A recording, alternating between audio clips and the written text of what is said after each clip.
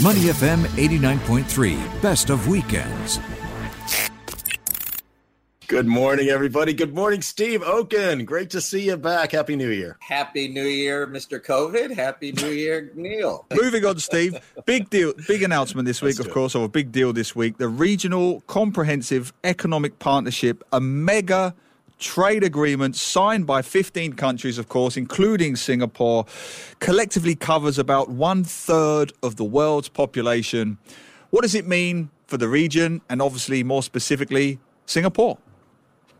Well, this is it's the world's largest FTA. And look, over time, this agreement is going to address supply chain bottlenecks and resilience in the pandemic era for those countries that are members, including Japan, China, and all 10 countries of Southeast Asia. It's going to allow businesses to create more resilient supply chains because you're going to be able to have manufacturing in one country. You can have sourcing in multiple countries. You don't have to worry about meeting specific rules of origin and having different customs duties. So it's a big deal, especially on the manufacturing side, a little less so on the services side. So this is really a trade agreement in Asia for Asia. Steve, when we look at RCEP, it's been talked about, as you mentioned, for many years now, over a decade. And ASEAN has really been struggling to try to get the rules lined up for everybody to agree on because of the differences in economies in the countries within ASEAN. What were the sort of final things that got this over the goal line? What were the countries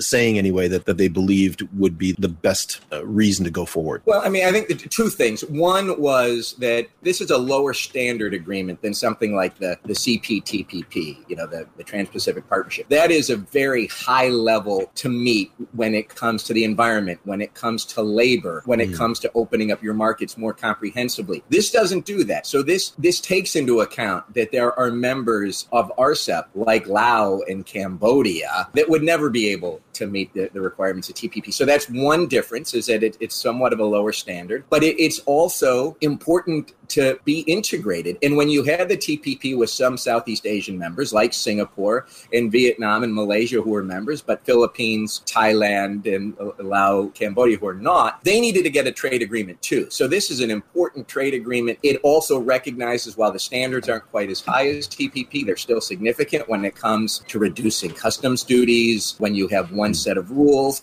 and it also has phase-in. So a country like Singapore is going to have to implement some things immediately, whereas a country like Cambodia might take 10 years or 20 years even to meet some of those agreements. So it takes that into account, Glenn, which is why it got past the finish line. And Steve, what do we see, or what do you see from a political perspective here? That, this has been widely seen as a geopolitical victory for China. And of course, we've talked about many, many times on this show the supposed waning economic influence of the United States in this particular region. Do you see that yourself, that this is a kind of geopolitical victory for China? It's a geopolitical victory for Asia, in which, of course, includes China. And the U.S. has waning influence because the U.S. chooses not to participate in trade agreements, because the U.S. withdrew from the TPP, because the U.S. hasn't engaged in the types of digital trade agreements that it should be engaging with in Asia. So the waning influence is not because China's doing better. It's because the U.S. Has pulled out. This is a big deal, Neil, for those reasons, because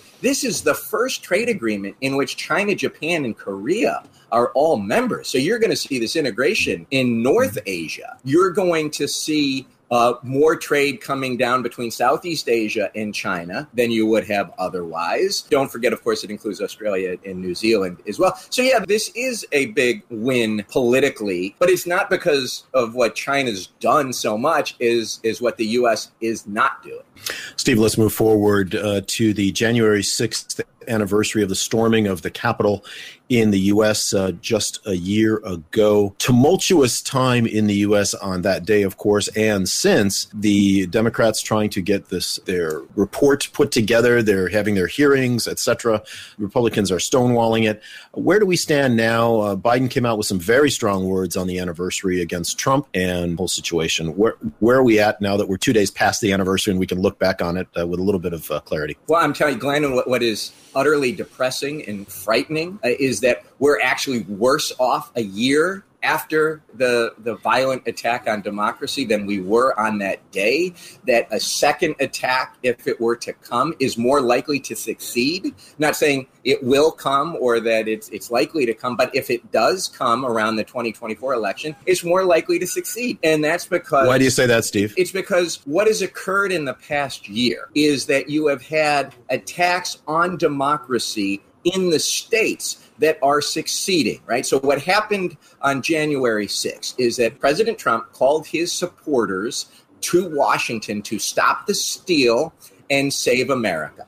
And they were to march to the Congress and to demand that Congress not certify the election. That is not possible under the Constitution. Under the Constitution, the Congress cannot substitute its judgment for what the states have certified, and the states follow, right? Whoever gets the most votes wins. And it's because you had Republican governors like those in Arizona, in Georgia, and you had Republican secretaries of state, the one in Georgia, who certified that their state voted for Joe Biden.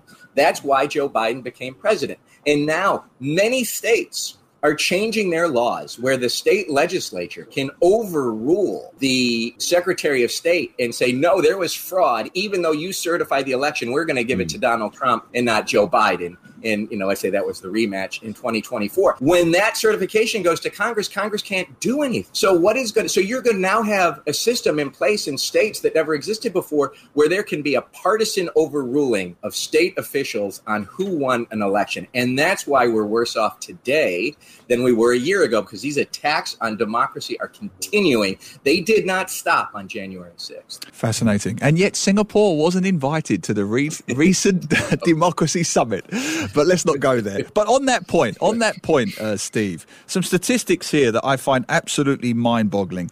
A year on, 2/3 of Republican voters still believe that the election was stolen. 2/3. Despite 60 different court judgments ruling otherwise. And a survey shows that 30% of Republicans, this is in The Guardian today, a survey shows that 30% of Republicans say that true American patriots may have to resort to violence in order to save our country. Last point on that, the editor of The New Yorker, publication not known for being hysterical, the editorial said this week, discussed the possibility of a second American Civil War. This was an editorial in The New Yorker talking about a second American Civil War. Are these commentaries, analysis hysterical, or is this a real situation? Where's your view on this? Look, it's a real situation, and all of those things are unlikely to occur. But unlikely things do occur in history, right? The Titanic was not supposed to sink. So was the storming of the Capitol on January the 6th. That was very unlikely as well, wasn't it? Right, and so you have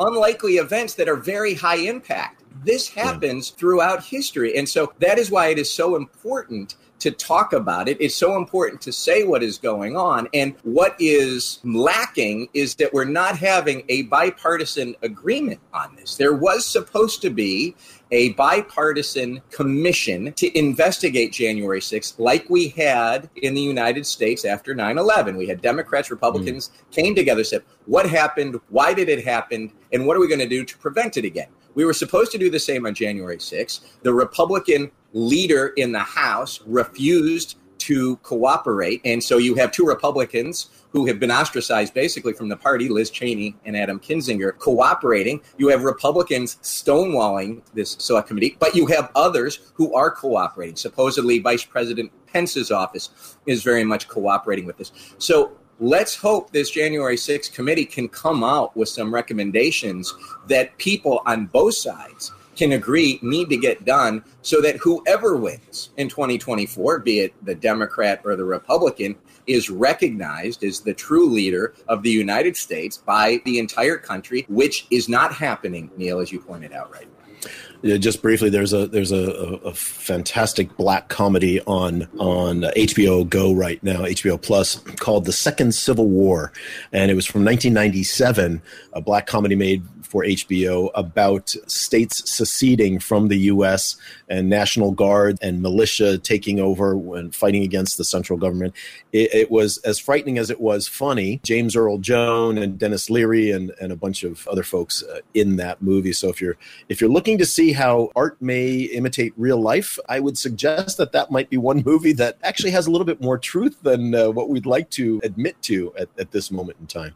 All right, let's go on to another story, our final story today, and it is one that is absolutely true and happening right now, and that is Djokovic down under and tennis. Wow, debacle that's happening with the Open there. Set this up for us, Steve. There's a lot going on. There's a lot to unpack with this, and now a Czech tennis player whose visa has also been canceled. All right, this is not hard to set up. Like, the Australian Open's only been happening since 1905, right? This is not news that there is going to be a tennis event, a Grand Slam in Australia in January every year. Everybody knew this was coming. Everybody knew that Djokovic is notoriously not vaccinated. And that he says it should be your personal choice. Everybody knew this was coming. The Australian, tennis set up an exemption process. Djokovic applied for an exemption. He received that exemption. And then the Australian government has stepped in and overruled its own people. And that is where we stand right now. And so the question is, should they have done this? Should they have overruled what should have, what was granted to Djokovic? So that's question number one. And then question number two is, you could say, should this even be a medical issue? Should an exemption be given to him? Because look, he has won, as many Grand Slams as anyone alive. There's 3 people who've won 20. He's one of the 3. Of course, it's Federer and Nadal are the others. He has won the last 3. He's won 9 of these Australian Opens. If he wins here, this is going to be the biggest Australian Open probably in a decade or so in terms of coverage and the like.